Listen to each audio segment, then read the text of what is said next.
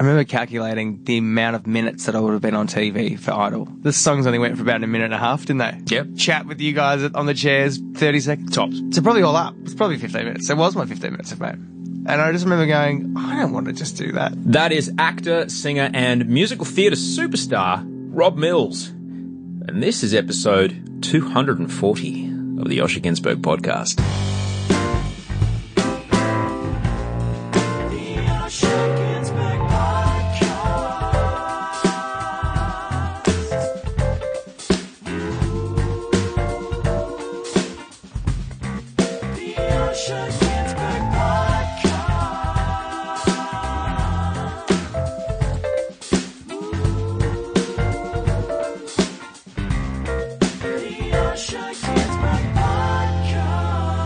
Hello and welcome to the Osher Günsberg podcast. I'm Osher Günsberg. I'm glad you're here. This is my show. If you're new, if this is your first episode, hi, welcome. If this is your first ever podcast, hey, welcome to something that's going to change your life. Because podcasts are amazing and there's one that you can listen to about anything that you want to do. But hi, I'm glad you're here. I'm Osher Günsberg. This is my podcast. If you don't know me, I'm a TV host from Australia. Sometimes I break hearts and deliver date cards on a show called The Bachelor or The Bachelorette. Before that, I broke hearts on a show called Australian Idol, crushing the dreams of hopeful young Australian singers, which has something to do with my guest today. But when I'm not on television, I'm either busy with my family, I'm busy in the kitchen, I'm busy swinging kettlebells, or I'm on my bike. That's about where you're going to find me. Or I'm busy making this podcast, which I have made me and Andy and Rachel and Haley and Towhider and the people that help me make this podcast. We've made this podcast every single Monday for the last 239 Mondays in a row. And, this is what we do. And we do it every single week.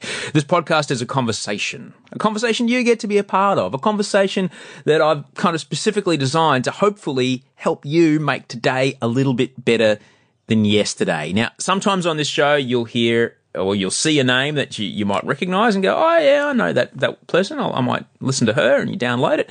Or sometimes you might not know that name. But whether it's with someone you do know or whether it's someone that you've not met before, I guarantee listening to this show, no matter what, you will hear something that you need to hear today. You're going to hear something in what my guest says that you go, right. Now that is something that I could put into my routine. I could get a bit of that. That could change how things work for me. You're going to hear something. I guarantee it. Something that makes you go, no, I never thought about it like that. Just something that'll hopefully help make today a little better than yesterday, because that is all that I'm here to do. I'm just here to try to help you make today a little better than yesterday. Big hello to the Facebook group. There's a Facebook group for this show. You can search for it in groups on Facebook, or there's a link in my Instagram bio. We passed 500 members this week. That is a wonderful achievement for all of us. I'm so happy. There's some really wonderful and supportive conversations going on in that Facebook group, and I'm just bloody grateful that we're all making it work. Like I said, there's a link in the Instagram bio if you want to find that group, or just search groups. In groups, just search the Osher Günsberg podcast in groups and you'll find it. There's a couple of questions to answer. It helps me kind of, just do a little kind of survey, just get a handle on what kind of episodes you like and stuff like that. It really helps me if you answer those questions. And then boom, you're in. So, how's your week? How's things with you? Are you doing your writing in the morning? Are you doing your writing in the morning? Are you taking out the rubbish? See, that's the way I described it to a friend who asked me about it this week. He's the kind of guy, and we've all got this person in our lives, this person that we wish we could be in the kitchen. They can cook an entire meal for an entire family, and it's like the kitchen bench never got touched by an offcut. He'll take out the rubbish twice while he's making dinner. His kitchen looks like no one's ever been in there the whole time because he's constantly cleaning. He's constantly taking out the rubbish. He's constantly maintaining the clean surfaces. And I explained it to him that journaling in the morning is a little like that. It's a little like taking out the rubbish, emptying the brain of all the fears and all the crap that have accumulated over the last 24 hours. Now, he's not the kind of guy to have ever journaled in the morning. But when I told him it's just emptying out the bins in your brain, he totally clicked with it. He's doing it every morning. And he says it's really helping. Now, he's not the kind of guy to do that kind of thing. So I'm bloody stoked. I'm bloody stoked. And it's not my idea. It's science, man. Like it really is. There's so much research around journaling in the morning as having positive outcomes on the way your day goes or the way your mental health is. So yeah, I hope your journaling's going well. I had a big week. I handed in my homework this week, handed in my big assignment. I handed in the final edit of my book. By that point, it's no longer electronic. We're no longer just sending document files back and forth. It's like a full printed out 300 plus pages in this massive big binder, all done out, set out by my typesetter, exactly how it's going to look on the page, and me literally going through with a pencil and marking it like I'm marking homework. Like ticking, approving a proofreader's note here, adding or removing a word there, seeing, oh, right, I put a comma in the wrong spot. Thank you for correcting that. I did it, though. But I did it. I handed it, and I put a little video of me handing it to my editor. Like, this is me. I'm doing the business, doing what I said I'd do. And someone asked me how I did it. 80,000 words by February. That was my deadline. That was a big task in October when I signed the book deal. But you know what? It was such a big task. I didn't start anything until a month later. Again, in that first month, I was hating on myself that I couldn't start. Couldn't start. And it was not good. But I got through it. And I thought I'd tell you how I did it, and hopefully in a way that, can help you relate to, any task in your life that's just too gargantuan to even begin. All right? Because that's what happens, isn't it? The task's so enormous, we become overwhelmed, we get triggered into a freeze response, fight, flight, freeze. We get triggered into a freeze response, and then we don't do anything about it at all. And all that happens is then it gets bigger. So here's the trick. You got to ask yourself the question. Now, even though I only eat plants, this question still works.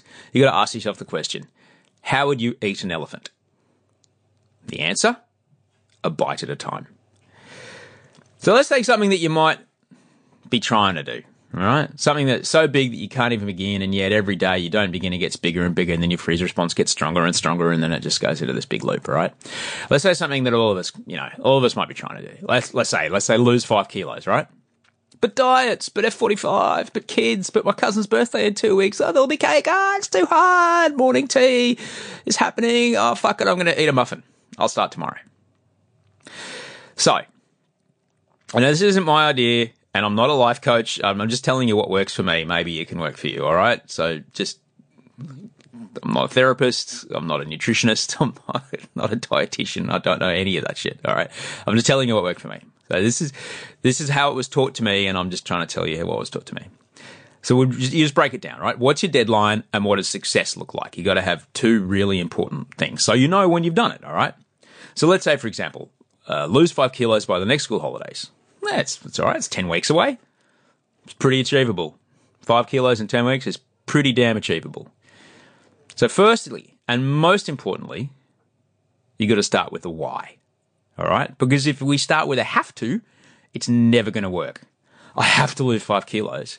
It's something that we can just swap that away with resentment. I have to watch what I'm eating. That can become resentful, and it is no match for our old habits. All right? Resentment can just obliterate that in a blink of an eye. So, like last week, we were talking about the difference between got to and get to. So, I have to lose 5 kilos. If you just kind of reframe that a bit, I get to give myself the gift of having a healthier body. I get to give myself the gift of being able to move about more easily. It could even be, I get to give myself the gift of being happy with any time anyone takes a photo of me and puts it online. All right? Because you might not feel good about the way you're looking. All right? And then, you know what I mean? So you just plug into your why. Write it down. You got to remember it for when you're going to need it, because you are going to need it.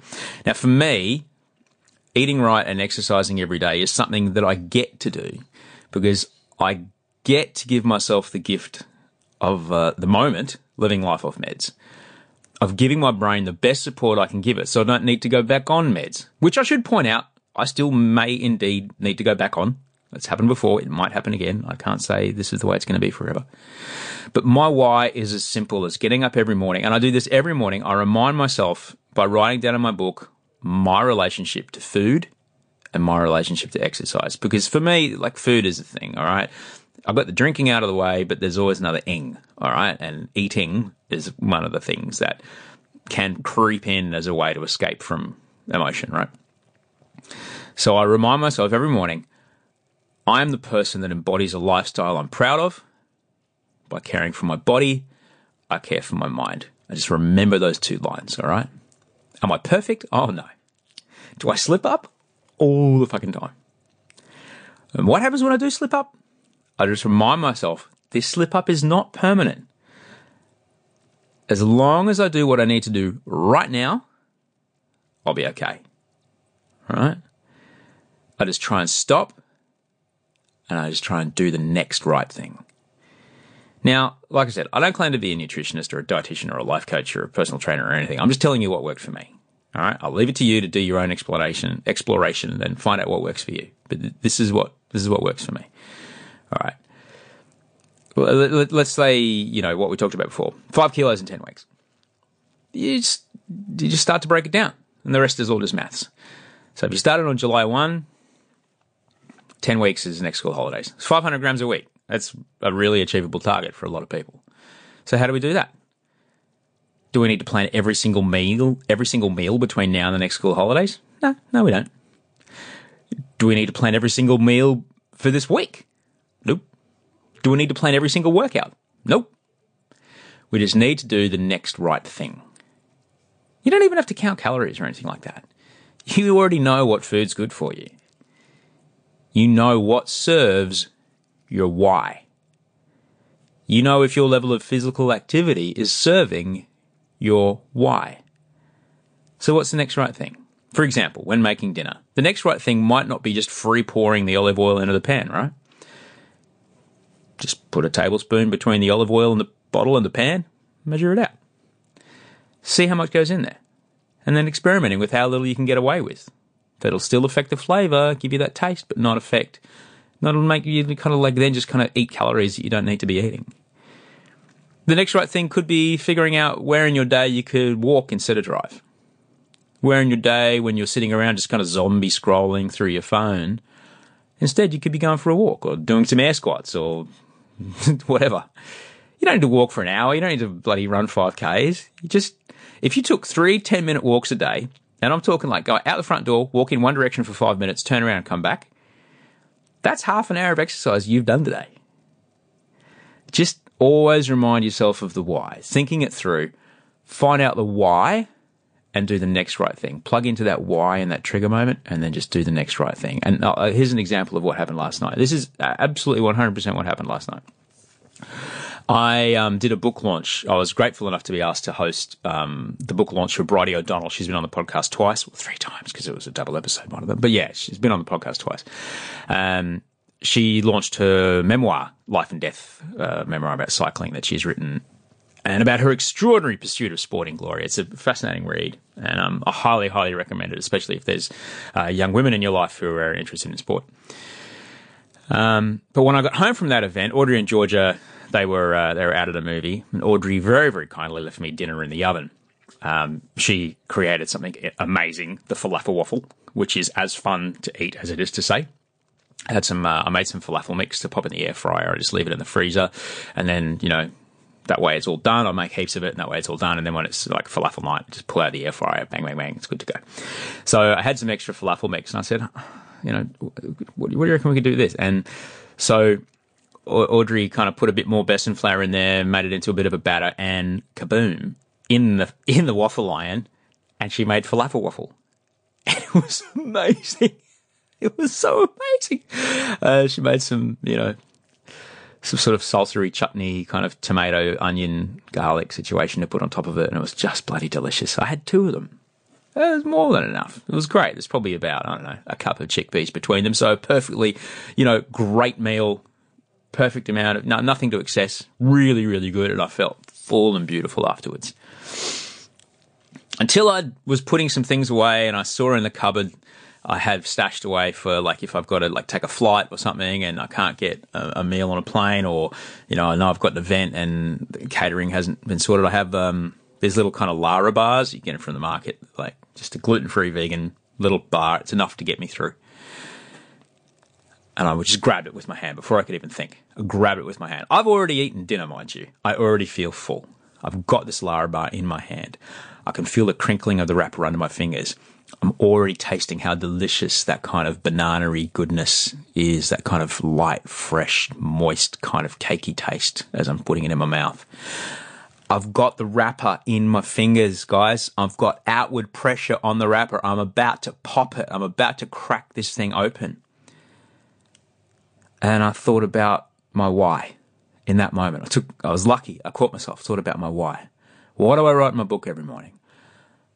I'm a person that embodies a lifestyle I'm proud of, and by caring for my body, I care for my mind.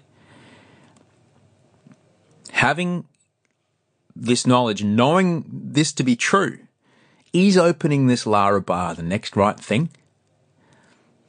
No, it isn't. In that moment, I was freed of wanting to pull the wrapper apart, even though it was there in my hands and I could taste it already.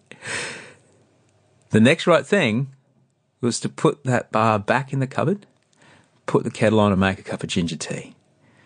So I took a breath, put the bar back in the cupboard, shut the door, turned around, made a cup of ginger tea. Now, do I need that level of resilience to stop me snacking after dinner for the rest of my life? No. I'm recording this right now. It's a Saturday morning that I'm recording this. I've just worked out. I've just had breakfast. Next meal is lunchtime. Do I need to hold that resilience against snacks between now and when I'm 100? No, I just need it for the next 2 hours before lunch, right? That's it. That's all I've got to do. So what's your goal? Can you shift your goal from a have to a get to? And what's your why? When you're in that moment, stay present, take a breath, focus on the why. What's the next right thing? Let me know how you go. I'd love to hear your thoughts. Send Osh a email at gmail.com is my email address. I did want to thank everybody that bought the book this week. So the link to buy it's in my Instagram bio. And thank you so much to everybody that emailed the receipt back to me. If you do pre-order the book, you can get it at a discount. If you pre-order it right now, I'll shoot you a little something to say thanks. It's taken me a little while to get through them all, but I'm a man of my word. I'll make it happen. Now the deadline's passed. I'll hopefully be able to get those out a little more frequently, but thanks for your patience around that. But I'm grateful that I'm able to send the ones out that I can. And thank you so much for putting faith in me and buying it before you've even held it in your hands. A big thanks as well to the people that have supported this show on Patreon this week. If this show does bring you value, please consider a value exchange. You could either do something like, share the episode with a friend or comment and rate the show in iTunes. That really, really helps on the podcast charts. Or you could simply, fling a couple of bucks our way to help keep the lights on. I don't make this show alone. Podcasts are free to listen to, but they're not free to make. I have a team on the show that makes it with me. Andy Marr, my audio producer, Rachel Barrett, my show producer, and Amitra Roy, who makes the videos for me. And I got to pay these people. And I pay them out of my own pocket. And the money that you do put into Patreon really, really helps me pay them. Patreon.com/Osher, patreon.com/OSHER. Really helps me make this show. A show that I'm very, very happy to bring you, particularly this week. Normally, being a little extra might be a bit much, but not when it comes to healthcare. That's why United Healthcare's Health Protector Guard fixed indemnity insurance plans, underwritten by Golden Rule Insurance Company, supplement your primary plan so you manage out-of-pocket costs. Learn more at UH1.com. Ready to pop the question? The jewelers at BlueNile.com have got sparkle down to a science with beautiful lab-grown diamonds worthy of your most brilliant moments. Their lab-grown diamonds are independently graded and guaranteed identical to natural diamonds, and they're ready to ship to your door. Go to BlueNile.com and use promo code LISTEN to get $50 off your purchase of $500 or more. That's code LISTEN at BlueNile.com for $50 off. BlueNile.com, code LISTEN. There's never been a faster or easier way to start your weight loss journey than with PlushCare. PlushCare accepts most insurance plans and gives you online access to board-certified physicians who can prescribe FDA-approved weight loss medications like Wegovy and Zepbound for those who qualify. Take charge of your health and speak with a board-certified physician about a weight loss plan that's right for you. Get started today at plushcare.com/weight loss. That's plushcare.com/weight loss. plushcare.com/weight loss. Let me tell you about my guest. Rob Mills is an actor, singer, and musical theatre superstar from Melbourne, Australia. You can find him on Instagram. He's at Rob Millsy Mills. ROBMISSYMISS. Rob Millsy Mills. Rob first rose to prominence in the public eye during the debut season of Australian Idol in 2003. That's where he and I first met. And as you'll hear, he had a roller coaster ride from then to where he is now. One that involves the highest of highs and the very lowest of lows. Now, in this conversation, Rob and I do talk about the subject of suicide. So if you or anyone that you know does need help, please, if you're in Australia, call Lifeline on 13 11 14. If you're outside Australia, please reach out to a health professional as soon as possible. Rob is the pure story of someone that looked at their life and said, I've got more to offer than this. Found his why, and then he got into action and he put in the work a day at a time, following that why. The work led him to someone who's now cast in lead roles in massive multi-million-dollar musical productions that have a cast and crew of hundreds and a lot riding on his ability to deliver. Rob found his why. Rob put in the work. And Rob's life is now the life that he created for himself. Now, we spoke as he is preparing. We were backstage at the Sydney Opera House. You'll hear us talk about it. It's pretty awesome to go back there and interview him where we interviewed him. We spoke as he was preparing for a massive George Michael tribute gig, which is happening at the Sydney Opera House on the 8th of July. You can get tickets at www.sydneyoperahouse.com/George-Michael. So get the tickets, sydneyoperahouse.com/George-Michael. Some other massive names on there, Andrew De Silva, Casey Donovan, Rob Mills. I couldn't be more than happy to have had this chat. Long time coming. He and I have spoken over the years, but it's always in like the 3-minute pressure of a Channel V or a radio interview. We never get to dig in and really get stuck into it. And I'm just so happy with the man that Rob is and so happy with the journey he's been on. And I'm just so happy that I get to share this with you. It's freaking awesome. So come now backstage to the very, very depths, the bowels, the most incredible recording shoot I've been in for a long time, right underneath the Sydney Opera House. And let's get one-on-one with Rob Mills.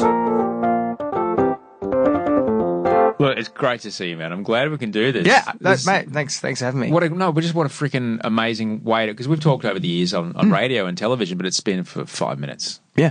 At a time. Yeah. So now it's a chat. So someone mentioned on Twitter this week that you said, oh, you should message Millsy. Is this how this came about? Or is this is just coincidence? No, this came about through the people who are organising the show that we're here to talk about. The George Michael. That's how it came about. Right. Which is really great. Yeah. But it was definitely, your name had definitely come up as being one. I think it's because I had Guy on the show the other day. Who I saw last night? Yeah. And everyone was like, man, you gotta. Did you go see his live gig? Nah, I've seen it lots. We just got he was staying up the road from my theatre show that I'm doing. So we just got up and just had a beer and had a good chat. Yeah, he's an extraordinary man. He's the best. Lovely. He hasn't changed. I will say he has, but he has just become, if possible, wiser. Yeah. Oh, sorry, but his essence hasn't changed. He's not affected. Not at all. I love that about him. Lovely human being. If anything, I think he's got a little looser. If anything, I think he's ready to kind of swear and cast and call bullshit on people a bit more. So we should tell people, can you describe to people where we are? Because I think this will blow people's minds. I feel like we're inside a computer. This is what the inner workings of a computer looks like. We're inside the Opera House, next to a studio where they do live recordings and they mix stuff. Andy De Silva and I just performed a few songs, and now we're in this tiny little booth, which I'm sure they would use for vocals or recording instruments. It's soundproof, and both of us, our tinnitus is going through the roof. Yeah, it's very clear. There's no external noise to mask the tinnitus in my ears. But yeah, this is essentially, I believe, I've worked in the Opera House for I started working here with Idol 15 years ago, Yeah, right? yeah. So I've done gigs here many, many, many times, and I've spent days and days here rehearsing and Same. always in the bowels of it. Never have I been in this room. No, Never no. did I even know that this studio existed. And as a studio nerd, I am jizzing in my pants at what, like, this is the room when the Sydney Symphony Orchestra shows up and they're going to, hey, we're going to record a live album and we've got, Benjamin Zander to come and, play it and, Old Mate's going to come and do the violin concerto and it's going to be extraordinary. We're going to get you some Rachmaninoff. They might microphone it upstairs, but down here is where they roll tape. Oh, this is where they're mixing. This Yeah. blows my mind that we're in this room. It's pretty incredible. And when you think about the performances that this room has recorded, Oh, yeah. like Dame Joan Sutherland's final out, like all that shit happened. Yehudi Menuhin, all that stuff. Yeah. would have come through this. Yeah, The opera singers as well. And here I am with a little Zoom H6, powered by 2 AA batteries, rolling tape on rod mills. Do you remember that night that we were here on Idol 2003, the big grand final? I do. You guys came out. Because it was Guys and Shannon night, but there was a top 12. Oh, we're here. Number. We did there was the Aussie medley. I do believe there was that. I remember doing an Aussie medley. Did we do Rise Up that night? I can't remember. I must have done Rise Up. Holden would have been thrilled. Get those points. Holden would have just been raking it in, just like cha-ching, cha-ching. I do remember bits of it, but I only think just from YouTube videos. Oh, right. My memory's quite hazy from back in the day. I don't think I was quite a very together human at 21. If that makes emotionally. You were 21. Yeah. Fucking hell. I was a baby. Wow. And a very young. I think at the time I was like, I'm pretty mature for 21. I'm like managing a band and we're doing pretty well. And but emotionally, I think I was very young, so I don't quite remember. But I remember the feeling of being on stage at the Opera House. I remember there was just the crowd was just bananas. It was incredible. Like it's still, I think, one of the biggest rating shows of Australian television history. I think at the time I remember being told, I don't know how true it is, but I've written it in my book, so hopefully it'll be true. I think it's up to 4 million viewers. I think something. It's around that. Yeah, it's around that. It was the highest, from what I got told at the time. Someone told me it might have been hyperbole, but it was at the time the highest rating thing on television that wasn't to do with news or sport. Yeah. Like the next biggest thing was Diana's funeral. Wow. Like it was like 1 in 5 people watched it, or it was huge. It was big, and I think, dare I say, created great stars, and I think it really like. I mean, I've been incredibly fortunate, but guys, it was amazing. Same with Shan, and their careers have just done so well. I just saw Guy last night. He's on tour again. He's releasing album after album. Yeah, Shan's just has come. I was saying to Guy last night. He's come like full circle. He's a cult hero. He's an ironic hero. He's a man, like he's Batuta's like go-to guy for. He's now a cafe. A cafe here in Sydney have made every meal after his name or something. Like he's just. And also, he's still just the same bloke from the country. He just can't believe that this is happening to him. He's just such a ripper. I love him. I love him so much. But I think the one thing that, when you think about that first season of Idol, there was 12 people that opened that first top 12 show. All right. The people that are still successful are the ones that have worked their asses off. Yeah.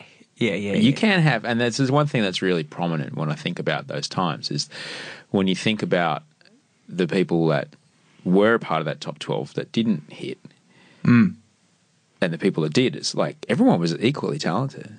It was the work that separated everyone. Yeah. And those boys have worked really hard. I mean, Pauline's still gigging about. She just did the Bodyguard musical. She's a phenomenal voice. Isn't she what? And let's not even talk about Shane Jenek. I mean, holy moly. I know. Well, top 13. Let's go with the top 13. Yeah, they made the top 13 just so Shane could be a part of it. Yeah. Courtney Act is what we're talking about. Or Shortney, if you catch him after the face, but before the wig. Yeah.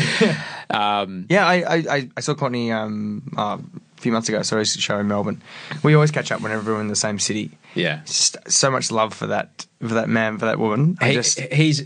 He's a man. Yeah. He's absolutely a man. He came on the show. We did like 2 hours and just basically totally broke down all kinds of, pansexuality and bisexuals and trisexuals and trans and, transgender, transsexual, transvestite, all the different... He's a great spokesperson for... He truly is. for the next generation of like drag queens or gender illusionists, but also for the human spirit. Yeah. He's just a very lovely human and had that essence. I say again, like Guy, back then when I first met him, I remember saying to him, "You are as good as Ali G is at the moment." And Ali G was the biggest thing, like as a character kind of thing. But I said, Courtney is just so good. Like, it was incredible. Yeah. And kudos. She just won Celebrity Big Brother. Yeah. In the UK. Because I hadn't watched it, and I don't do a lot of the social media stuff so much. I said, what's been happening? I just won Celebrity Big Brother. Oh, sure. I have 1 million Instagram followers. Yeah. And I'm moving to London. I was like, I'm moving to London. Great. I said, if you're a big celebrity, I'm going to live in your big mansion. Great. That's awesome. I've got somewhere to stay.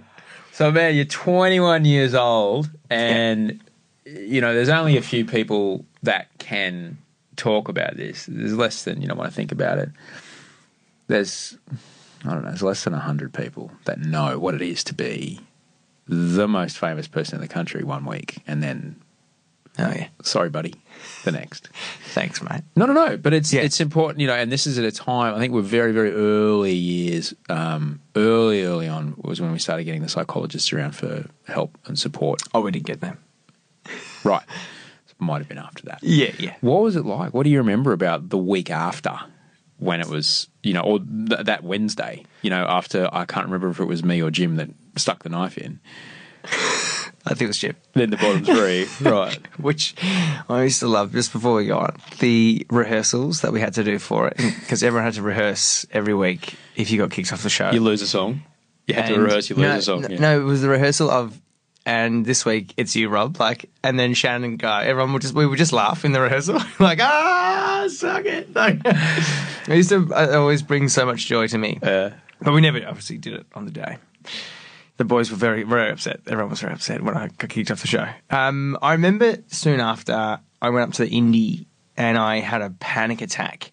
I went up there with Levi, who was also in the top 6, and he was showing me around the Gold Coast after Indy. Channel 10 looked after me. It had been on the drink all day. I was having a great time. And then I realised it was late at night. Everyone was on the drink. And I was being consumed on the street. Cavill Ave. I'd never been to the Gold Coast. I'd never been on a plane before I went to Sydney for the top 100.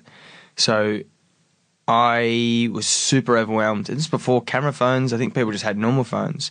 And just cameras. And they were just grabbing. I was getting grabbed and just pulled and I had a full panic attack, and I ran off, and I just jumped in someone's car. They're like, "Can I help you?" I was like, "Can you just drive me somewhere, please? I'm having a panic attack." And they drove me back to my hotel, and I got up to the room, and the door to my balcony was open. I was staying on like the 30th floor or something at this big hotel, and I ran to the door and I looked out the balcony and had that moment of, you could just do this if you wanted to.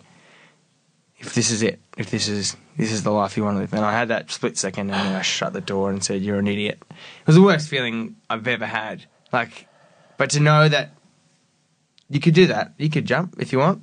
Yeah, it was horrible. Horrible feeling. Horrible feeling to feel like you were just a piece of something, or your people were not treating you as if you were a human being. You know, just you were their property or just a piece of something. Yeah, I was horrified. Looking back now, I still, you can see my body like cringing. But I've learned that that's not what I wanted to do with my life. Did you ever? Shit, man, I had no idea that happened to you. Yeah, have you talked about that before? Yeah. I talked to. I'm an ambassador for Are You OK Day now.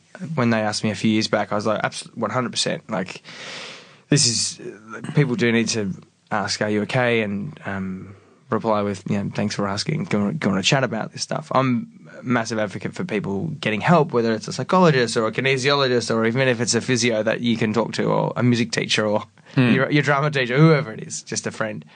But yeah, I haven't not since criticism and whatnot, and the world doesn't really get to me too much, mate. Right. Yeah. But honestly, I had no idea that because you were like that for you. As I said, I'd never been. Sorry. No, that's all right. As I said, from never been on a plane before to just a kid who just sings in a pub band 3 nights a week, doesn't have family in the entertainment industry, who,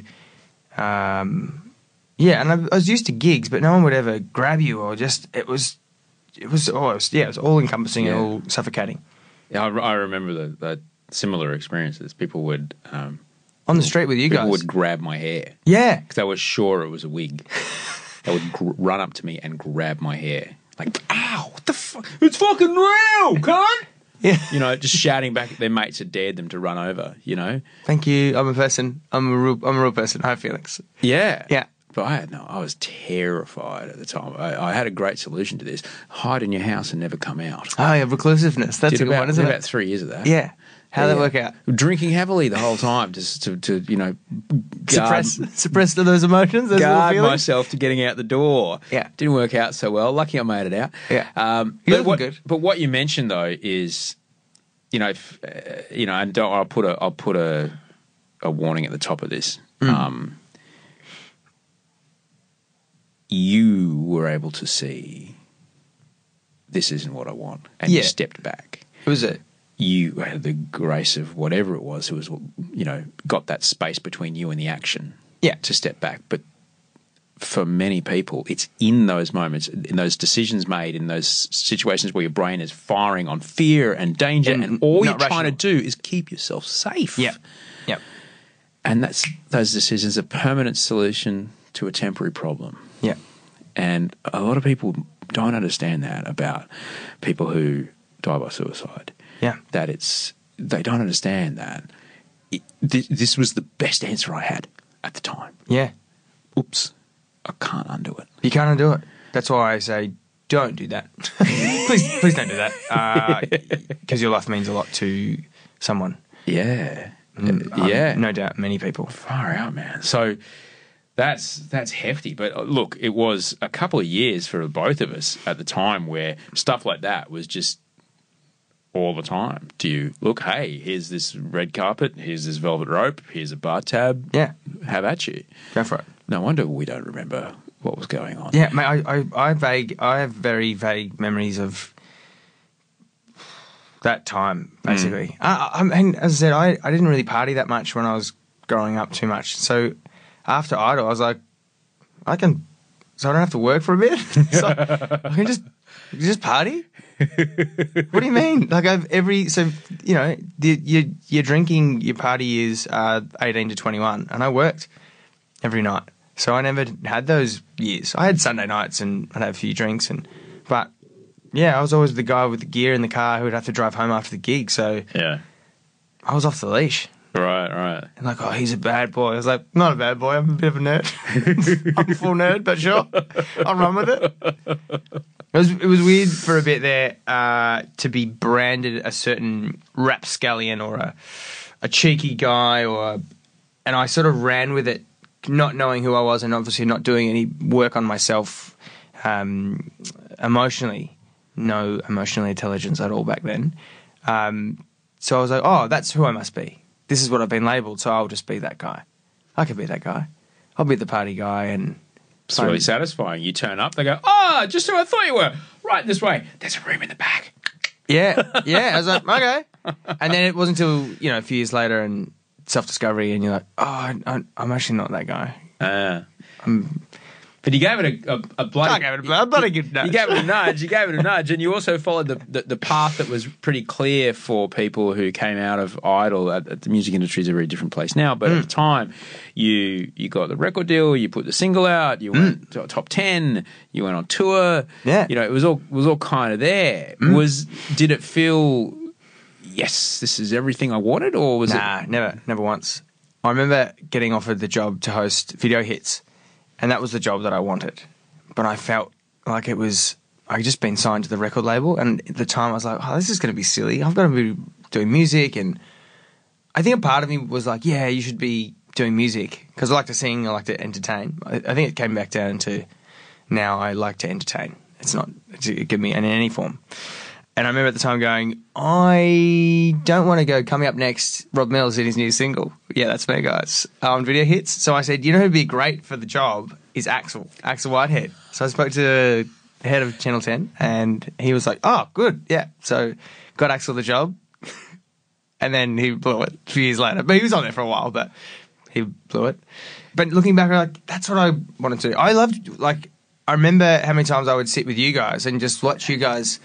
How do you do the thing that you guys do? Right. Because I'd watch Channel V, and I think I always had an appreciation of music, and I love the industry, but I loved every aspect of it. I sat up in that the director's booth with Potsy like so many times, like just how do you do this? What camera? Why are you going to this camera? Why you know? He's amazing. This is our director that we're talking about. Yeah. Potts. Potsy, or Potts. Yeah.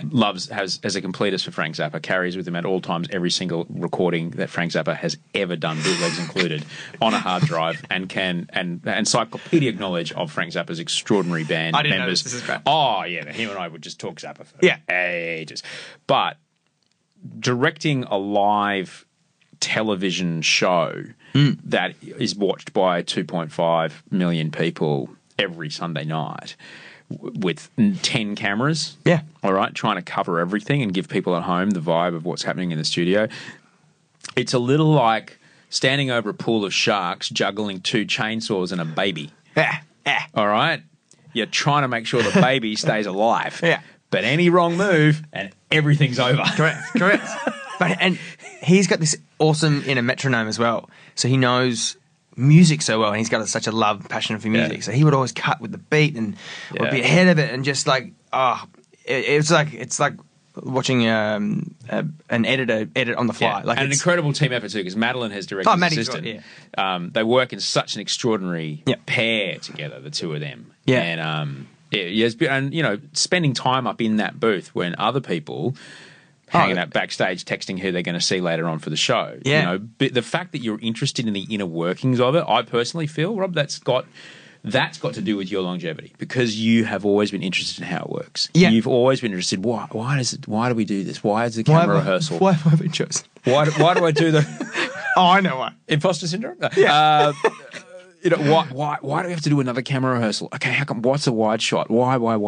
Yeah. Because then 10 years later, when when it comes for another camera rehearsal, you know exactly Why they're doing that. Now, I'll never fucking forget, on the final year of Idol, Liza Minnelli showed up. Sure. All right, let me just pick up the name. Okay. Liza Minnelli showed up, the final year of Idol, 2009. The camera rehearsal we do in the afternoon to make sure that all the cameras are there and we know her performance, we know that we're going to give her the best thing. And she did cabaret. She did the she did the fucking number. Yeah. All right? Life is cabaret. She toured with a choreographer. The camera rehearsal looked like she's just kind of making it up as she went along. We, like, A/B screened the camera rehearsal and what she did live, all right? It was to the centimetre step perfect. To the fucking centimetre. She was 73 when she did it. I'm like, and that is a woman who worked with Bob Fosse. That's a woman who, knows the value of giving the directors and giving the cameras, this is exactly what I'm going to do. Yeah. And I'm going to turn like this and I'm going to make the face. And when I make the face, you're going to be on a tight shot and that's going to be good for everyone. And she did it fucking like a machine. Yeah. Like, it was extraordinary to watch. And I watched her and I'm like, if Liza Minnelli can show up and do the same number 3 times exactly in a camera rehearsal, wait 4 hours in a green room and then do it again live, then you, young man, who've just been, whoever the fuck had shown up, to plug their single that week, you can come out and do one rehearsal, pal. Come on. Yeah, you can come out and do. You can do it, mate. You can do it. If Liza's doing it, you can do it. But she's pro. That's a part of why I feel that you've had longevity, because you not only deliver when you're on stage, but you're also very interested in how it works and the business of how it works. Yeah. But that also comes from cover bands. Yeah, maybe the imitation or learning how it works for those guys, maybe as well. But also the economics of it all. Well, the stuff's got to get there. Yeah. The band's got to get fed. Yeah. Yeah. They're managing the bands and chatting to all the venues and getting it all done. Yeah, I know. Yeah, but you have an appreciation of, all right, everybody is working here. I think the one thing I love most about I'm doing a play at the moment, and I'm going to jump around a bit, but I'm doing a play at the moment, and we're in an ensemble piece, and I love it the most because I think it's how I see the world. Everyone's equal, whether you're the stage manager, whether you're the there's no leads in this play. It's just an ensemble piece, right? So you're stage manager backstage, you're stage manager, or you're lighting, or you're the sound. Like, we're all the same, and that's just how I like to treat everyone in life as well. We're all the same. Like in the theatre or even on like TV show, you can't do your job if there's no camera guy shooting you. I can't do my job if there's no stage that's being built, or this like we're all in it together. There is no hierarchy. That's how I like to see the world. I think that's how I go into every job or every meeting or every group of friends that I meet or every stranger. Everyone's got a story and everyone's exactly equal. That's it. Was it always like that? Yeah, I think so. I think my parents never taught us to. We never big noted ourselves. I think maybe having two older brothers helped just keep me grounded, or like just pegged in, or just like kicked in the ribs kind of thing. You know those little punches in the ribs? I do. Don't get too ahead of yourself. It's kind of an Aussie thing as well, isn't it? Not getting too ahead of yourself. But yeah, we don't. My dad's not very alpha. He's not like an alpha male type. My mum's quite extroverted. I'd use the word boisterous to describe your mother. Yeah, boisterous, but also cheeky, lovely. But also on the flip side, quite terrified and insecure and all that sort of stuff like most performers. But yeah, so we've never been. Yeah, I think I was just raised to be level-headed. Right. Yeah. Well, that's a lucky thing to have when you're coming into an industry that is completely about celebrity and about putting people up on pedestals. And designed to absorb, oh no, that's just the eccentricity of a star. Allow them to not look you in the eye. Or like, yeah, no, she doesn't like that, or he doesn't like that. Like, who told you that I don't like that? Or you could just ask me. Yeah, right. I have recently just got rid of management, and not that they were bad or anything. I just sick of paying people money. But I realised if they need something, they just ask me. You can just call me. Yeah. I'm old enough to know what I want.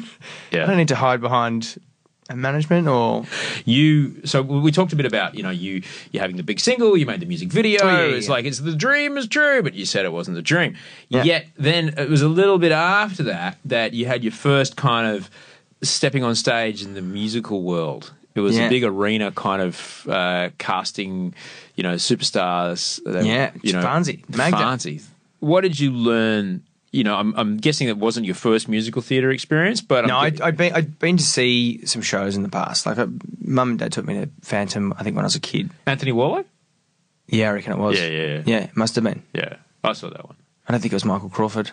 No, it would have been Warlock, definitely. Yeah, Anthony Warlock, yeah. But this was like, I'd finally met like-minded people because I realised, I'm probably not going to be a band guy, but that's okay.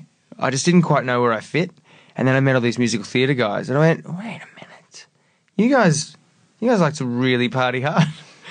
I've got that down pat. But what they had was this work hard ethic that I had never seen. Dancers and musical theatre performers, their craft is incredible. The amount of effort they put into, or the courses, the WAPA, the NIDAs, the BAPAs, the whatever course the VCAs, like you learn so much and have to work so hard to just be seen. And these guys work harder than anyone else. And then when you get the gig, 8 shows a week. 8 shows a week, yeah. And it's not just I'm showing up to sing my one song and leaving. No. It is like you are on for 3 straight hours, 6 on Saturdays. Yeah, pretty much. It's the most hard-working industry, and I just really wanted to be a part of it. Not because I wanted to be part of the shows so much. I mean, I think I've discovered that I don't love musical theatre. I love really good art, and I think musical theatre has some of the best storytelling possible. If you can tell a story through, like, if you can't say the words that you want to convey to someone anymore, what do? You sing them. Like, you can't find the words, you sing that emotion. And then when you can no longer get through to that person by singing to them, you stop, you say it again. And then if that doesn't work, maybe there's a dance that you can do to really get the message across. So I think it's the most powerful form of storytelling. I don't think they always get it right. I'm bored a lot of the time in musicals when I go see them. I love going to watch them because my friends are in them, but there's some that just really get it right. And I think that's what I fell in love with, a show called Wicked, which I saw in London, which is incredible. Which is a book written about the American government during the Gulf War. Like, it's about the Bush administration, really, at its core. The way to bring folks together is to give them a really good enemy. They keep that line in the musical, but the music is brilliant. Stephen Schwartz wrote this incredible score. It's super empowering for for young women. I fell in love with this show through listening to the soundtrack, and then when seeing it live. Adam Garcia was in it, Helen Dallimore, 2 Aussies over in the West End, Idina Menzel, or as John Travolta calls her, Adele Dazeem, which is great. This Mother's Day, celebrate the extraordinary women in your life with a heartfelt gift from Blue Nile. Whether it's for your mom, a mother figure, or yourself as a mom, find that perfect piece to express your love and appreciation. Explore Blue Nile's exquisite pearls and mesmerizing gemstones that she's sure to love. Enjoy fast shipping options like guaranteed free shipping and returns. Make this Mother's Day unforgettable with a piece from Blue Nile. Right now, get up to 50% off at BlueNile.com. That's BlueNile.com. Even when we're on a budget, we still deserve nice things. Quince is a place to scoop up stunning high-end goods for 50 to 80% less than similar brands. They have buttery soft cashmere sweaters starting at $50, luxurious Italian leather bags, and so much more.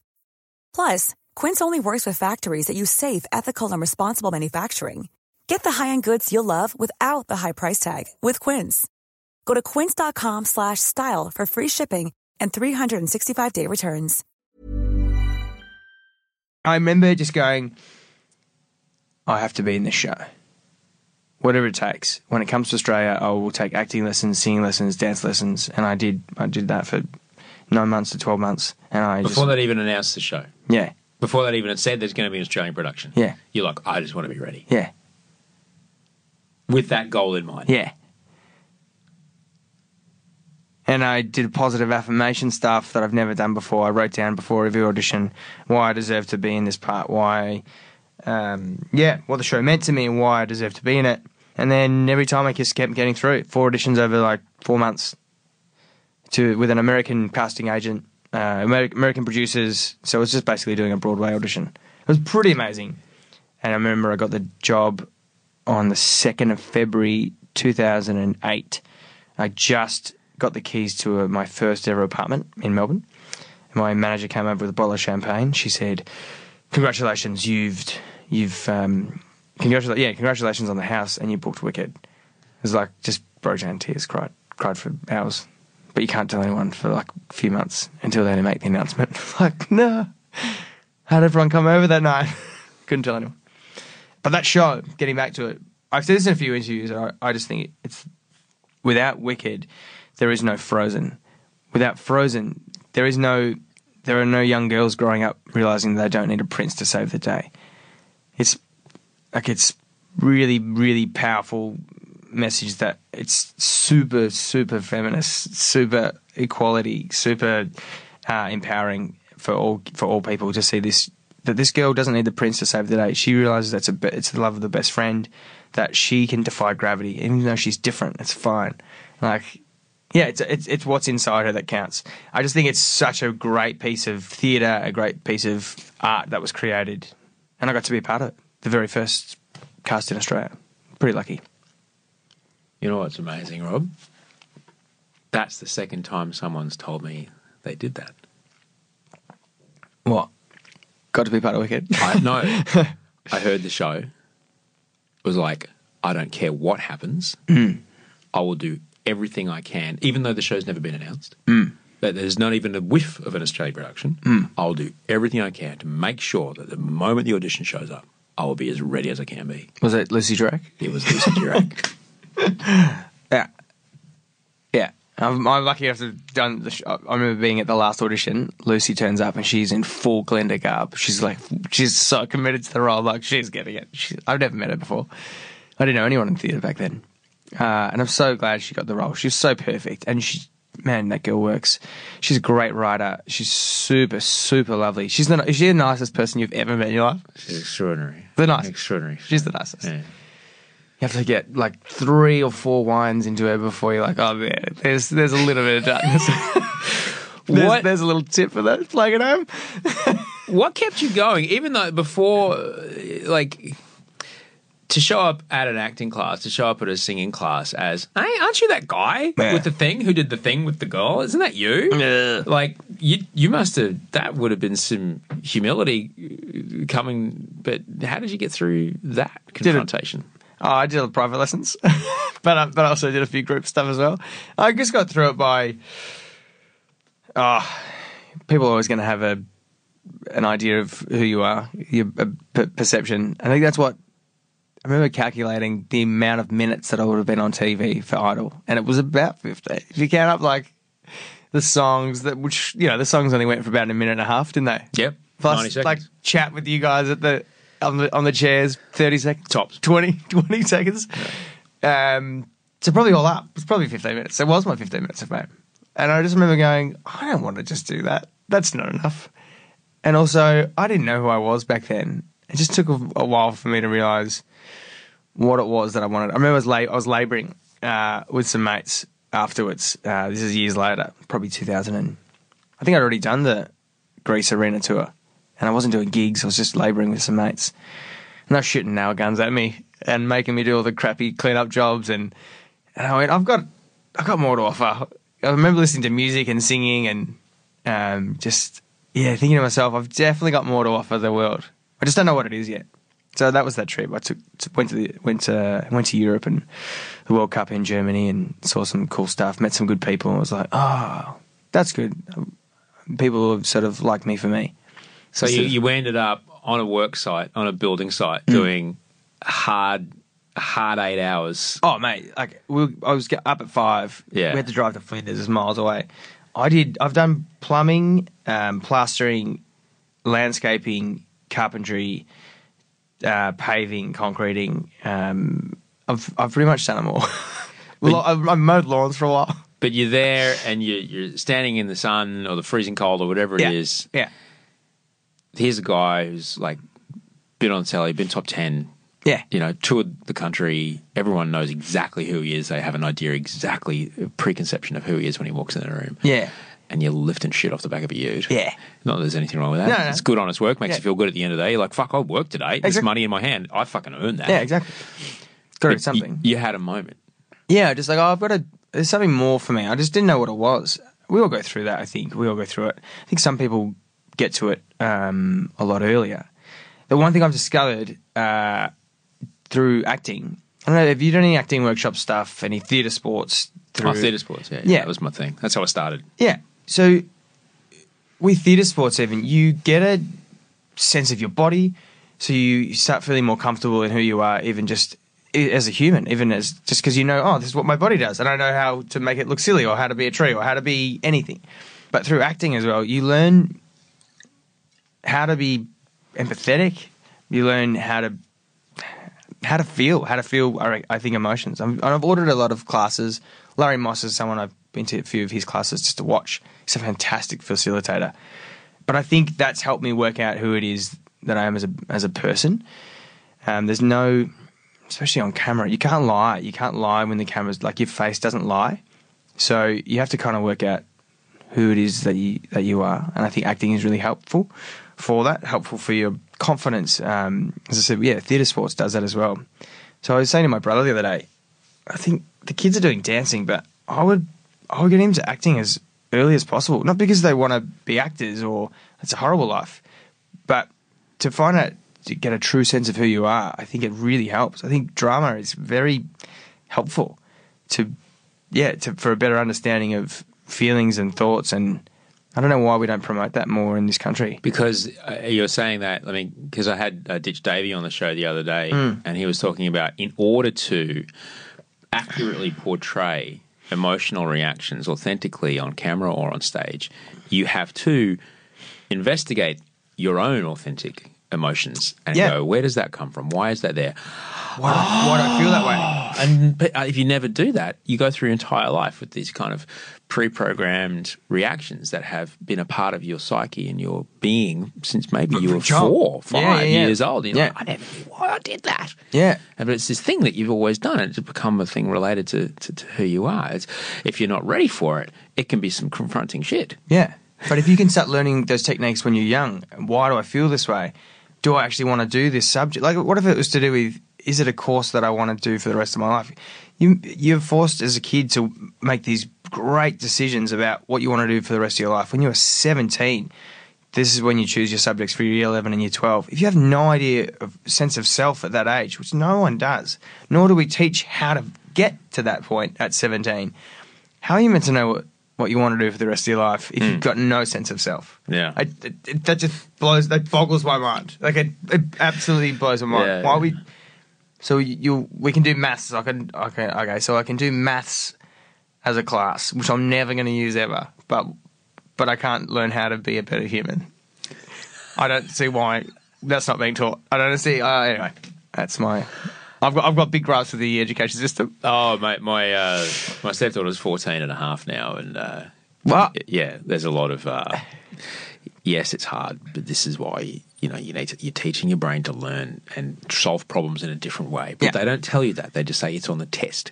So understand that by all these numbers, it's full on. I fucked maths completely. I had no idea why. Yeah, maths. Well, I was awesome at maths, but never used it, never needed it. But why? Yeah, I just have the whole system needs to change. But why do we teach? Why are we not teaching kids how to just learn more about what they actually want or what they actually feel, and use that in everyday situations? Yeah. Todd Sampson was on the show the other day. He was like, the body hack. Emotional regulation. Teaching kids emotional regulation should be number one. Yeah. They're like, you're feeling like you're getting angry. You're feeling like you're getting nervous. Here's how you can calm yourself down before you do or say something that will aggravate the situation. Yeah. Or make a permanent change to how things could be. Or for the rest of your life. This is how you... Yeah. Like, if I got taught how to do that, my life would have been quite different. You know who does that really well is Reach, the Reach Foundation, which Jim Stein started a few years back with Paul Curry, and that's for kids from all walks of life. Go into a Reach centre and just, hey, I just want to learn how to be a better human. I want to learn how to empower myself and empower others around me. Sure, let's do it. I don't see why that's not implemented in every school. Right. But when you did... Let's just talk about Wicked again. Like being on stage with Wicked every freaking night. In the jodhpurs. Oh, yeah. Hey, look. They're very high-waisted cream jodhpurs. You only get one chance in life to do that kind of stuff. Oh, yeah. You're going to take it. Yeah, absolutely. You worked every day. I went down to the Ozdas ballroom every day. You worked very, very hard to be in that role, and damn straight you're going to roll those jumpers and they're going to be amazing. Absolutely. What do you learn? What do you learn doing that volume of work? Discipline. Yeah? You learn discipline in musical theatre. This is the thing I probably never had and what you gain from learning that discipline is respect, and the respect of your peers above all this, I think, is the best thing you can ever have, is the people that you respect, and getting their respect is the best thing. So I learnt the discipline that I never had in the past because I just turn up and do the gig. So I remember even on Idol, I think once I wrote down a little positive affirmation, and that was to get me into the top 10. I don't know why I didn't just do that every week. I just should have just continued doing that, but I didn't. I just slacked off, and I was like, "Guy's going to win this." I've got no chance. He's climbing every mountain. Yeah, he's climbing. It's all over. Climb every mountain. Yeah. You're doing very good, Guy Sebastian. I'm a good mimicker. Yeah. Thank you. That's really good. By my side. Oh, that's so good. But yeah. What is, so for people that don't, have a concept, what does having, not everyone's going to be a musical theatre listening to this. In fact, I'm going to say nearly everyone listening to this is never going to stand on stage or be in a musical theatre show. Yeah. But what does bringing discipline into your life give you? It affects the rest of your life, like everything outside of the stage. How you treat your body, how you disciplining your. You can't get on stage hungover. You can't. There are too many people that are relying on you to be where you need to be and do the same thing that you did the night before. Don't be a dick. Just do your job. Tell the story. And also, the story's not about you. The story as a whole, it's not about you. Nothing's about you.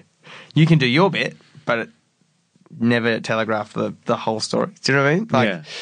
I think the discipline just taught me how to be just better at life, and as I said, gain respect of my peers. And I learnt that I still like to party, but just party when you can. Don't party just for the sake of partying. Make it make it for a reason. Like something that you're celebrating, whether it's an achievement or, dare I say, a birthday. Not mine. I don't celebrate birthdays because they don't mean anything to me. But yeah, find the times where you can party, or if that's what you need to do, if you need to let off some steam. Yeah, I think that's the thing I learned. And vocal strength, learning how to stand and how to sing better. Like, mate, from doing musicals and singing lessons, I always look back at the Idol stuff. I go, how did I get that far? Like, singing's not great. So I've learned heaps about technique and how to actually stand and how to sing better. But what about not on stage? How does discipline come into your life when you're not, getting ready for a show or coming to a thing like the George Michael gig, which we'll talk about in a second? How does discipline come into your life? Oh, like everyone was out last night. I got caught up with Guy last night, and I was driving, so I just had a couple of drinks and then got home, caught up with some other friends in the city. They were like drinking heavily. I just had a water, and then I went to bed because I knew I had an early flight the next day. You just say no. You learn how to say no. I think that's part of it. Is it because you're talking about the respect of your peers? You that's something that you want more than what you used to want? If I turned up hungover today, would you go on, hasn't changed? Or would you have gone, oh, that's a shame? Like, can I ask you that? Like, well, considering my own struggles with alcohol, I would probably have a word to you after. Yeah. Okay. Are you okay? Is everything okay? Yeah. That's probably what I would do. Yeah. Yeah. But I don't want to ever put myself in those situations. Yeah. Because you lose respect. And that's hard to get back. Respect is... So on Idol, I was known as that cheeky guy, and then the guy who was sleeping with that girl for a few weeks, which is still random and still weird that people go, did you... Okay, why am I lying about this? Well, I don't want to talk about it. You're bringing it up. Anyway, so I think the part of me wanted to prove that that's not who I was or who I am. And I think I've successfully done that over the last, 15 years? You don't accidentally get the lead in Ghost. You don't just wander in and they give you the part to one of the... Let's be honest, let's call it what it is, most financially successful shows about to run in, this is a big Oscar-winning screenplay. Big business decision who they put in the lead. Yeah. They don't just give it to a guy because he was in a photo with someone once. Yeah. They give it to the person who's going to put the asses on the seats. They give it to the person that's going to deliver every fucking night, sometimes twice. That's the thing, and you don't accidentally get a job like that. No. I think people go, so how'd you get that job? I audition, like everyone else. Yeah. Sometimes it's one audition, sometimes it's 4, sometimes it's 5. Yeah. Just depends on the... What do you like when you don't get the auditions? Tell me about the other one. The Hairspray gig. Hairspray, I wanted that Corny Collins role. I remember just... No, the one you were telling me about before with the boombox. Oh, the Xanadu. My mate Sammy got that, and he was amazing in it. I just went, sure. I wasn't great. Maybe I didn't prepare enough for the audition. Maybe I'm not right for it. Maybe I'm not the right height. Maybe I'm not the right... Like, there are so many factors. And having now good relationships with producers and casting directors and having those conversations, it could be something as simple for all those listening, that want to be actors. It could be as simple as your hair color. Like, even though you can change your hair color, they would just be like, "Oh, I like the brunette better." Sorry, like that's as simple as it is. Oh, that girl is 2 centimeters taller, and she's going to be better fit for the lead actor.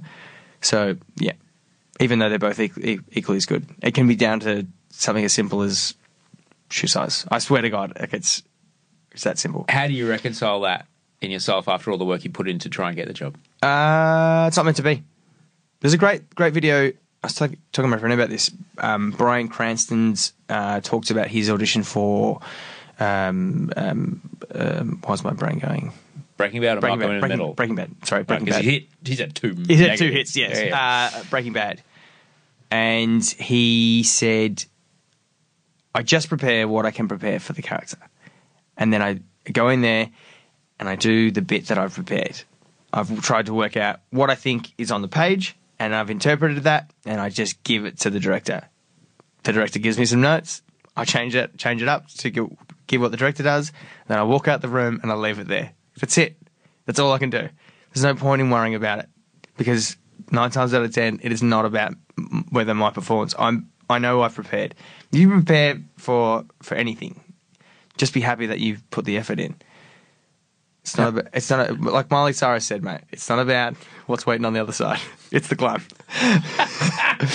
It is. It's about you doing the work. How much preparation? How much effort do you put into preparation now? Heaps. Whether it's getting fit for a role, or whether it's like for Jesus Christ Superstar last year, I got a new singing teacher to help me with just different technique. Like, it's such a big... Garden of Gethsemane is not an easy song to sing. No. Ted Neely set he goes, "Yo, really? I'm Ted Neely. Here's this note. Yeah. There you go. Why should I die? Yeah. Good luck." Yeah. Here I go. And in the film, here's my favourite Jesus, by the way. Yeah. In the film, when you see him do it, the director took a shot above from him, and you see him lining up for it, and it's just like this picture perfect. That is how you brace for a note. That is For a how you rock. get... Like, when you watch... like someone on Instagram doing a deadlift, and they talk about, The technique. When they talk about technique, it's like, I've engaged my quads in the right spot so I don't fucking blow my lumbar out. This is like, you see this shot of Ted Neely, you see every single muscle in his throat, his chest, his lats, everything's ready to go, and then he just fills the space with that fucking gigantic, I think it's an A, it's fucking stupid how big it is. And it's right up there, and you go, oh yeah, right. Yeah, it's... Yeah, I couldn't do it like he did. Like, that's that awesome 70s full rock belt. I haven't got that. I've got a falsetto. But you saw this song. This is the song that people are paying to come and see. This is it. I'm gonna need to prepare more from where I am. And that was just exactly. And that was just vocally how to prepare. And then there was the notes from the director about what this song actually means. And I was getting beaten down by the director. She's like, "Nah, I don't think he'd do that." I go, "No." She's like, "No, that's what Rob Mills wouldn't do. Jesus would do that. Stop being Rob Mills on the stage. Be Jesus." Like, beating me down. It was great. It was so good. I forever will be appreciative of Gail's punishment in the rehearsal room. It was great. I thrive off that kind of feedback and criticism, because it makes you a better actor. And the performance was, I think, like, I had people come up and say I cried like during that. I had standing ovations after the song, which is weird because that doesn't happen in mid-show. So, but that's not why you do it. I just did it for the story and to tell that weird story. It's a weird story, but it is. It's a great story about celebrity. It's a really good story, which is the bit that I clung to the most. It's about the hype behind it and how it changes people and how it ruins relationships and how there's a mob that comes from behind that mob theory of a vibe that comes from celebrity, when people follow everything for no reason, like the sheep, and they don't really realise what they're following anymore. No one really knows what happens because it's different to what it was when it started. And then you kill yourself for what? Nothing. You're dead. Everyone's sad. There is no resurrection. You're just dead. It's the mob on Cavill Avenue deciding what your ideas are, and then suddenly following this, and you're like, "Whoa, no, that's not what that's not it. No, too late now. Too late. Doesn't matter." Yeah. Not that I was. No, I'm not Jesus. That's how, as an actor, you got to find a way in. Yeah, exactly. I remember, like, he's the most selfless human that ever walked the planet, which I think he existed. I'm not a religious person. I think there's a guy or a woman, I don't know. This person existed back in the day. I don't know what he did for 30 years. I had this theory with a friend of mine the other day. What if he walked to India, right, and learnt yoga? Because yoga and religion have very similar things as well. And then on the way back, he's been teaching yoga. What if he's teaching yoga? You know what? There is a similar story in... I can't remember the name. It's a long way to walk. But there is a similar story about a son of a deity who came... it parallels. Maybe he wandered. I think he won. Maybe he won. It was a Jewish thing to do. He was gone Just for to 30 years. Walk. Yeah, yeah. You know, it would have been better if it was 40 because there was the 40 days, 40 nights. There was the 40 years. Yeah. Whatever. Get a good, nice round number there, JC. Kind of be consistent, please. Yeah. Anyway, we can go on about No. But speaking of storytelling, there's storytelling in this show here in the Opera House, 6th of July. Oh, yes. Here in the Sydney Opera House. It's a Friday night. 8th of July? Sunday. Go. Whatever. I reckon I've got this right. You probably do. Yeah. Hang on, I took a photo of the poster outside. 8th of July, Sunday, because I've got the Sunday off work to come up and do this. When I say work, I'm doing a play called Puffs, and it's very funny. It's in Melbourne at the Alex Theatre at the moment. I'm just plugging myself. 8th of July, George Michael, Listen to Your Heart, Concert Hall. Yep. Tickets from $69. There you go. I love that you still love that. I might be 44, but I'm still 12. Yeah. So what I mean, there's a 12-year-old boy going, Yeah. 69. I saw Bill and Ted's Excellent Adventure once. Is that coming back? No, God, no. Keanu would never come back. But I think I did see a photo of him and I can't remember the other actor's name. No one can. The guy that played Todd Theodore Logan. Yeah. Ted Theodore Logan, sorry. You're a part of this show, this George Michael show. But there's some storytelling involved. Sure. Let's go with that. Your director was just in here telling me there was. John Foreman is our musical director. Yeah. And he tries to get a little story out of us. Like what does George Michael mean to you? And after some of the songs. We did it in Adelaide with the Adelaide Symphony Orchestra this year, which was just... That's ridiculous. It's amazing. I think we've got a 31 or 32-piece orchestra here at the Opera House. I was here early this year doing a gig with Swing on This with the Sydney Symphony. It's silly. Life is amazing at the moment. Just do gigs with big bands now. But no, we talk about George Michael's life and his music, and I think the thing that we talked about last time, I'm just still amazed.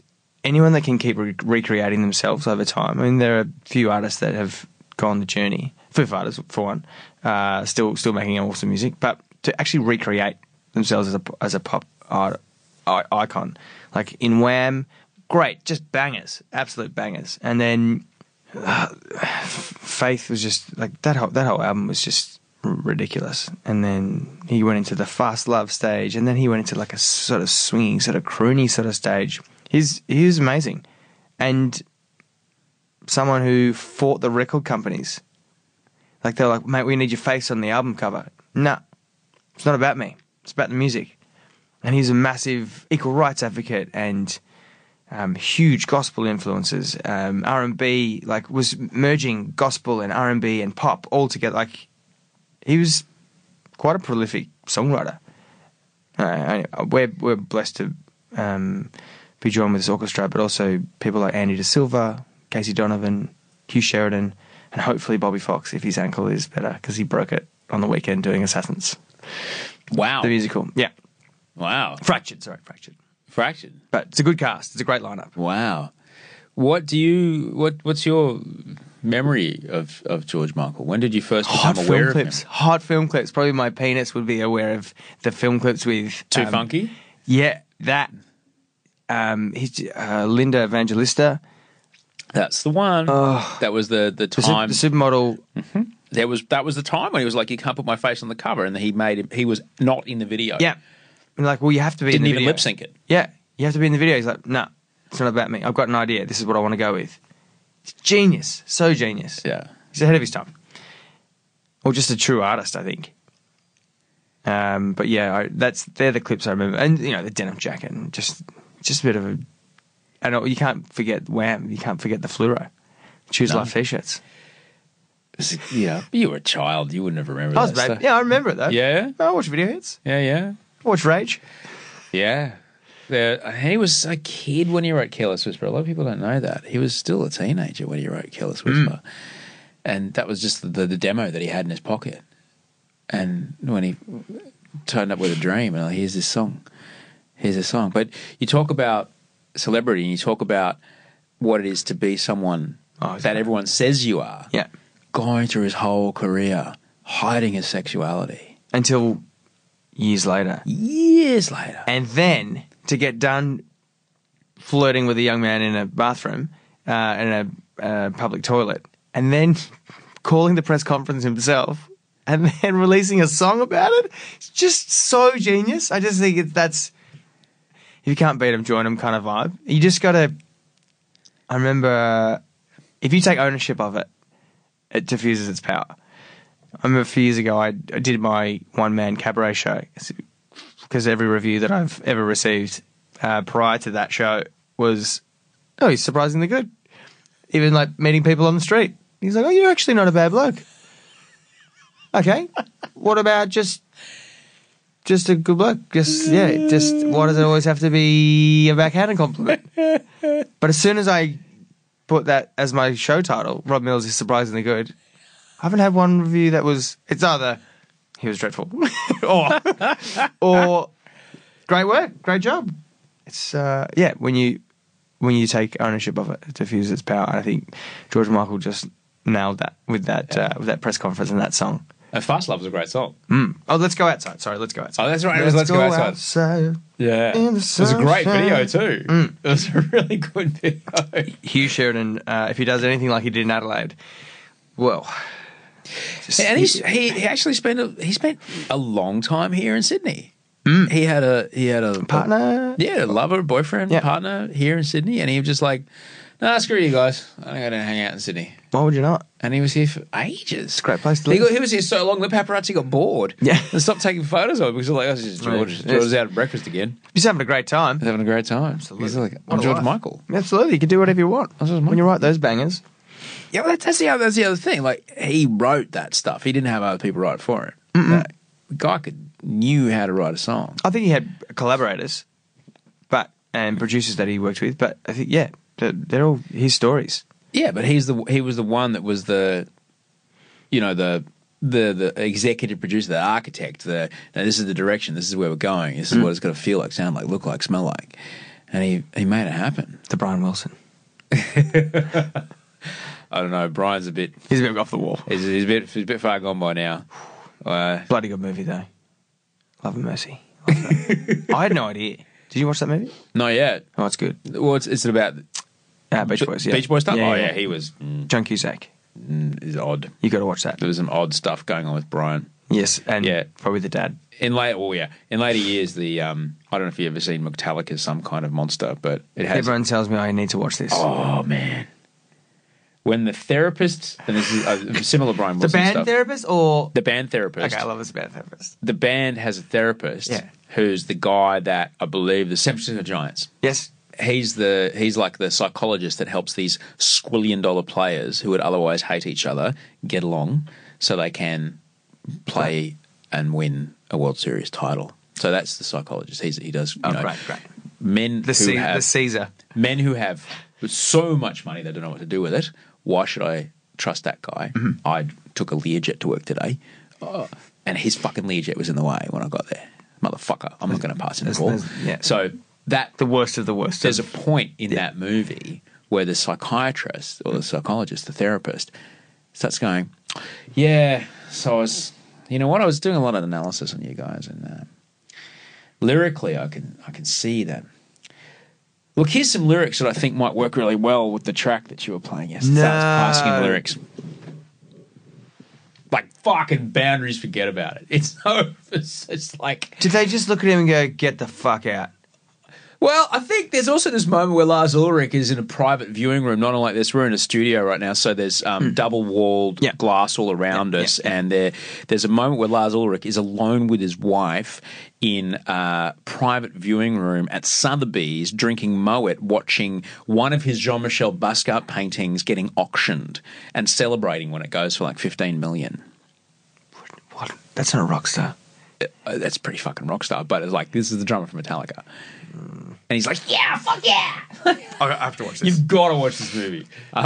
We were just talking about George Michael, and you'll be essentially back in the room that we first talked about when we started this conversation. You'll be at the concert hall, the big room. Yeah. Be at the concert hall, back where it all started, with Idol in that grand final. It's pretty amazing. 15 years on. Yeah. 15 minutes has turned into 15 years. There you go. You can have that. There's your T-shirt, Rob. There's your T-shirt. Choose live, choose Mills. I'm wearing a Choose Mills T-shirt. Imagine that. That'd be hilarious. I would think it's funny. I don't think anyone would buy one, but if you could tell Rob 15 years ago anything, what would you tell him? it's gonna be all right, mate. Just keep learning. Keep learning. You're a sponge. Just keep soaking it all up. And yeah, I'm so happy with the way life's worked out. Like, I could not be happier. I remember back in the day, straight after Idol, I got interviewed, and they said, "What do you want to do after this?" I said, "Everything. Like, I want to be in front of the camera, behind the camera. I want to write. I want to present. I want to MC. I want to sing. I want to act." And they're like, "Okay, don't put your eggs. Like, don't you want to just put your eggs in one basket?" No. Like, everyone says that you should just focus on the one thing, and maybe because of my ADD, I can't really focus on one thing. So I'm just wrapped the way it's sort of worked out. So I would say to him, get into acting and learn more about yourself. The earlier, the better. That's the only sort of advice I would give him. And what about if someone is having that moment, if they've listened to earlier on, you were talking about your moment on the building site. Let's say someone having that moment today, or they're very close, they feel that moment coming. What would you say to them? Just do the thing that makes you happy. I think if you could be on a job site and putting down bricks and feeling like, yeah, this makes me happy. If that's what makes you happy, do that. I would not stay in something that doesn't make you happy. We are so blessed in the world that we live in. Like, there are no wars in Australia. We are so blessed. Like, it's ridiculous how privileged we are. You can do anything you want. You can learn. You can go on any website and learn. You can get a university degree online. Like, the information is so readily available. You can do anything you want if you just put your mind to it and put the time into it. Just do it. That's all I can say. I think I stole it from Nike, but yeah, just do the thing that makes you happy. Because you don't want to get to 80 and go, "Oh, I wish I had done that." Because you can, you really can, and put down. And also, if you want smashed avocado, it's just an avocado with a fork at home and on some toast. You can do that yourself. It's really cheap. Save your money, guys. Lemon juice, feta, toast, avocado. It's not hard. It's not $20. Do things that make you happy. And make your own smashed avocado and save your money. Choose Mills. Choose Mills. Mate, I'm so grateful that we had a chance to do this. Mate, it's been so long. I'm really happy that we're able to do this. Are you still playing Scrabble? And can we be Words with Friends? I have an issue with Words with Friends because it fucks up my Scrabble game. Because what do you mean? The board's different, and brain-wise, I think differently. Oh, because you strategically play. Very strategically play. Fucked up my Scrabble game. For all those yes, I play. He went dark. Like, I play a lot of Scrabble. I know. And ferociously, I've fucking ended people. Yeah. Like, people who think I don't know, I can play Scrabble, and I'm like, no, I'll fuck you up. So you only play online, not on the app. You play Scrabble online. No, I sit down at a table. Yeah, but I want to watch the blood drain from someone's face. When you've chucked out a 70-point banger. Yeah. That's what I want to do. Yeah. I want to get to the final. That triple word score. I want to get to triple letter score. I want to get to the final rack and let them know. You'll notice there's nowhere to put that J. And they go, how did you know I had a J? How did I say, I have designed it so. Yes, we can be Words with Friends. I would love to do that with you. Right, that would be lovely. But yes, it's funny that you remember that. I don't know, it's a weird... I was mad. Why do I remember that? I am mad at Scrabble. Yeah. For me, what I loved about Scrabble, a lot of people liked Monopoly. I never liked Monopoly because Monopoly... Chance. Never seemed to have an end Yeah. and was always about capitalism.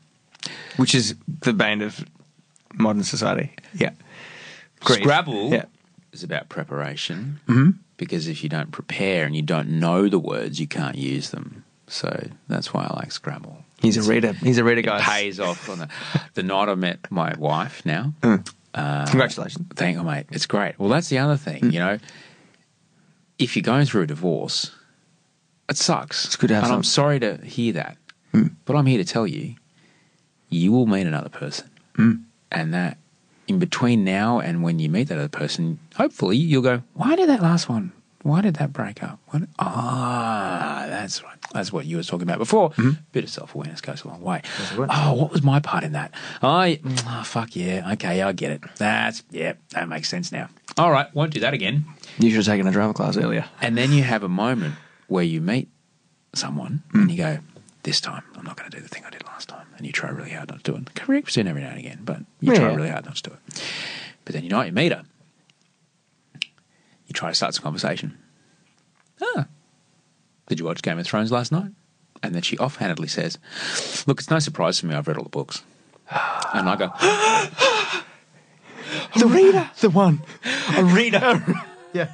Game of Thrones books are like 800 pages long and you have to remember 147 people. They're like Encyclopedia Britannica, everyone. Yeah. And I watched her read while we've been together, George R. R. Martin put out another book. I watched her read one on holiday while we're doing holiday things in 2.5 days. Did you quiz her? Or was it skimmed? There is no need, Rob Mills. Was it skimmed? No, it was not skimmed. It would take me a year. She is an extraordinary digester of word Literature. literature. Oh, that's great. Yeah, which means I can't get away with anything because she remembers everything. That's great. Yeah. It's real interesting. Have a fucking cracker show. Thanks, mate. It's gonna be let me know if you goodie. want to come. It's going to be good. Look, I do actually. I'd love to bring the ladies. That'd be good. Gigi, Well, I'd love it. You've got Mills and Donovan. Mills and Donovan. Yeah. Mills and Donovan. That'd be great. And Five Fingers Foreman. I haven't seen him for ages. It'd be great to see Foreman. He's very Got to funny. get Foreman on the show. He's so funny. The funniest. You want to talk about 17-year-old Wonder Kid? I think it was like 19 when he started with Bert. Yeah. And And witty. Quick. truly gifted. Had a Tonight Show. Can we, before we go, what's your take on it? Why is there not a show? Why do we not have a show? Who's going to host it? A Tonight Show Why can't we just have a rotating host? of a Tonight Show? Yeah. It's funny you ask. I'm actually... it's not that for want of trying. My vibe is that when we did have Tonight Shows in this country, it was because access to celebrity was very, very limited. And so if you go back in the day, there was the Don Lane Show and things like that. Like they were the only game in town. And so it was worth it to fly someone over to get the interview or fly that guest down to Australia to do the interview and then the interview would air. When Vizard had the show, they were only on, I think, 3 nights a week. Direct rip-off of Letterman. Struggled to get guests. We in Australia, I don't feel give out. Like if you go to, I spent a lot of time in the Netherlands. I worked there for a little while as well. I went to school there and I worked at the school. You go to a country that's not English speaking, there's a Tonight Show on every channel. Every channel. Yeah. All right? Because the people who speak Dutch, yeah, they're really interested in that soccer player and that girl from that radio station and this singer from that band or whatever. And they are stars. The people from their own country. They are stars. All right? But because we speak English, all right, and because we are Australians, like, hey, mate, hey, big fevers, mate. Oh, fucking calm down. Yeah. We don't value our celebrity in the same way, all right? So the challenge is whoever gets the Tonight Show up, and I keep I sniff around, it's like someone's going to get it. Someone's going to get it up, and it's going to be great. The challenge is to convince Australians that, no, it's worth to lionise this, like, Josh Gibson, absolutely. We should have him on as our lead guest, and he's going to tell us fucking amazing stories, and it's going to be great. Rather than the lad, because like if you've got Miley Cyrus's selfie camera in your pocket, why the shit do you need to see an interview from her? You don't care. Yeah. You've got celebrity access up the wazoo 24 hours a day in your pocket. You don't need a Tonight Show to give you that as the gateway. Yeah, but we need it as performers, as somewhere to sing a performance from a show. Yeah. To showcase a new album or a new Yeah. single, or I couldn't agree more. it's not so much the guests, like the celebrity guests. It's the artists that need. The I couldn't space. agree- I It's the couldn't agree comedians. more. It's the plays that need promoting. It's the movies that we've made need promoting. The writers that I couldn't agree more. That But need work. it's got to be this idea within our culture that our art is good. is equally worthy.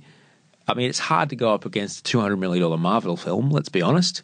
All right? Which is now the name of the new the Etihad Stadium. It's Marvel Stadium. Marvel Stadium, probably. It is. It's hard to put out a guy was saying on the show the other day, we haven't had an Australian number one since 2015, and that was the Veronicas. 2015 is the last time we had an Australian number one. Because where do they promote it? What, they go on the morning show to promote it? But just Why? Who's watching? as a culture, It's are just me who's going on tomorrow. No. We're valuing our artists, our playwrights, our songwriters, our actors less because we don't see our content, our cultural output as of equal value as now an American output. You worked at B105, Yes. and I listen to the radio sporadically, but I know when I listen to it on the way home from work, I'm like, oh, there's some Aussie music on the radio at midnight. Yeah. That's when we would play it when I worked there. I used to host it. Oh, yeah, I did know that. Australian made. This was like in 1995. It was Yeah. like between 10, Ella Hooper's done it. I think Byron Cook's hosted 10 a and version of midnight. it. It was 10 and midnight on it. That's where they shove all the Australian content. Yeah. Put it on during the day so we can at least hear it. Yeah. But that's the thing, though. We as a culture don't value the artistic cultural output that is a reflection of ourselves. We don't value our own stories equally to an American story. Or we do, and they just keep making Ned Kelly things and Picnic and Hanging Rock and the same stories we've already told. It makes me So it's tough. There's exciting things happening, Rob. There's exciting things happening in, I believe, in the video on demand space. There's exciting things happening with Stan around Australian storytelling. Yeah. There's exciting things happening with We'll find a way. Netflix. We will find a way. The artists will always find a But I way. absolutely agree with you that there has to. I really think, like culturally, it's important that we value who we are and our cultural identity as of value enough to be celebrated and to be lionized and to be. That is a great story, bloody good. All right? Australian Story is great. I love Australian Story. But there just needs to be, I think it'd just be fun just to have a late night show. Wouldn't it? It would be great. I still can't work out why it doesn't exist. I don't think I'm the guy to host it. I just think there needs to be, I don't know, mate, is it a rotating host? I don't know. Like, can it be that? I'd give my left nut to do one, Yeah. but I don't think I've got the skill set. Like, I would fucking love to. Everyone would. Yeah, I'd love to, but I don't know. There's a lot to it. There's a lot to it, but yeah, whoever does get it up, I will send them a box of donuts. Oh, mate, And they be get like, more than box of donuts for me. fucking good for you. Thanks for having me on the, well, I feel very privileged to be on the I'm grateful you could be here. the Osher All right. the podcast. Thanks, mate. I'm going to go and pee now. Yay! Because you I'm are. dying, and then we'll take your photo, okay? All right, mate. All right, cool.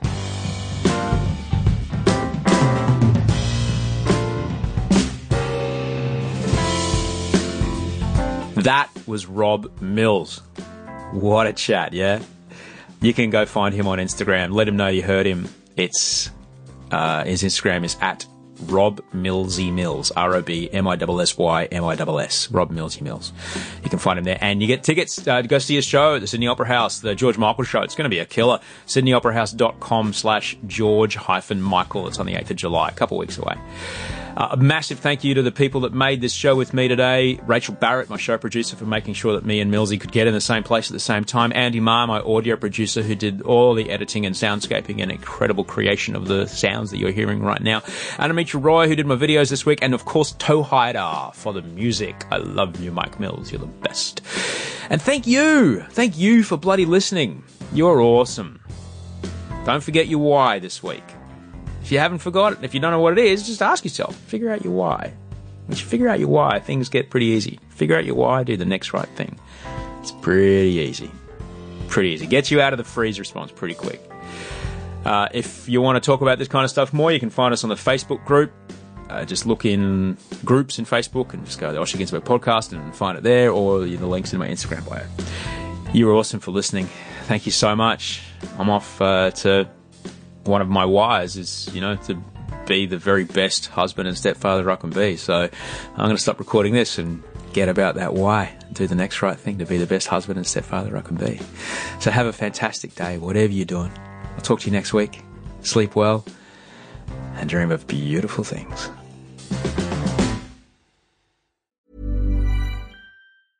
Normally, being a little extra might be a bit much, but not when it comes to healthcare. That's why United Healthcare's Health Protector Guard fixed indemnity insurance plans, underwritten by Golden Rule Insurance Company, supplement your primary plan so you manage out-of-pocket costs. Learn more at uh1.com. Planning for your next trip?